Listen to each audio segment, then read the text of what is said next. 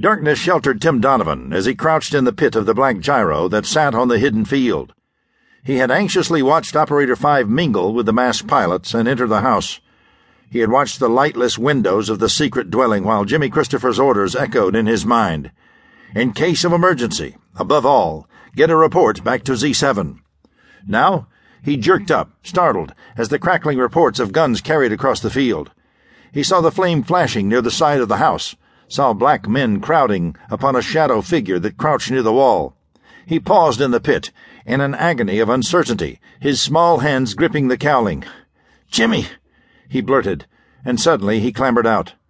The Irish lad twisted the crank of the motor desperately. Another turn, with the contact made, and the hot engine caught.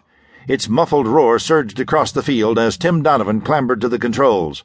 Peering intently through the windshield, he sent the weird craft scurrying across the field, directly toward the spot where the black-uniformed men were crowding.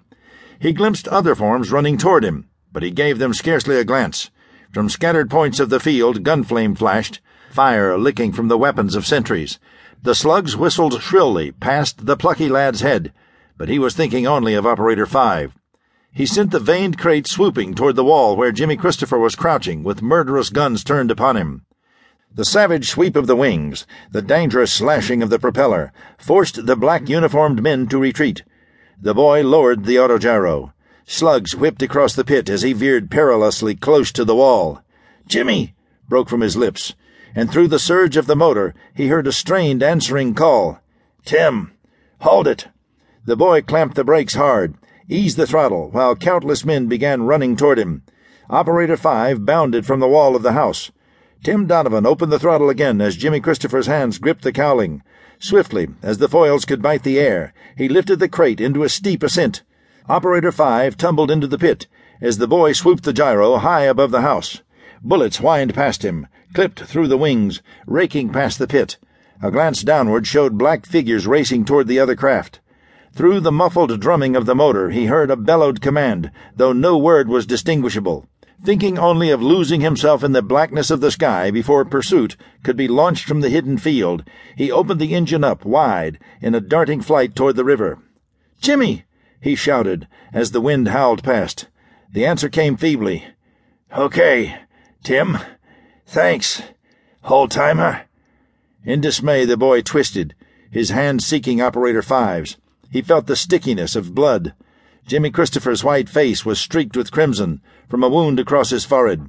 His eyes were dimmed, rolling with the shock of the bullet. He managed a sigh.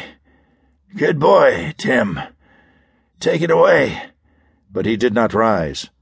A turmoil of anxiety for Jimmy Christopher filled the tough lad as he sent the gyro skirting southward along the Black Hudson.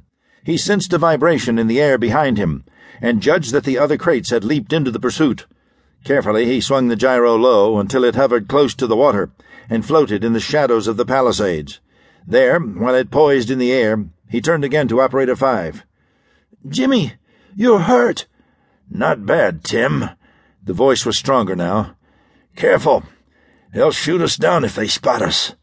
The warning turned Tim again to the controls. He sent the crate zigzagging swiftly across the dark water. Behind him, the hollow droning of the other gyros grew louder. Cold bewilderment filled him as he reached the point where the Palisades became lost in the lower banks. Abruptly, the drumming motor sounds vanished behind him. The night was still. To the puzzled boy, it seemed that the other craft had vanished in mid-air. Through the still night, he kept the gyro coursing along the river. Operator 5 brought himself up painfully.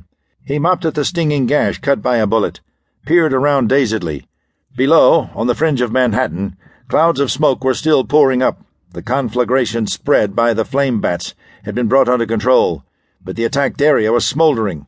Tim Donovan nudged the controls, about to swing the gyro across Manhattan towards its secret hangar, when Operator 5 touched his arm. "Listen, Tim!"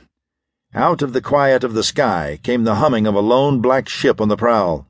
Again, alertly, the Irish lad dropped Jimmy Christopher's craft low to the water. They saw the ghostly wings of the other crate whirling above. The first faint glow of dawn was blending across the sky, silhouetting the other gyro. At top speed, it was flying toward the bay, and an unusual marking on its wings caught Operator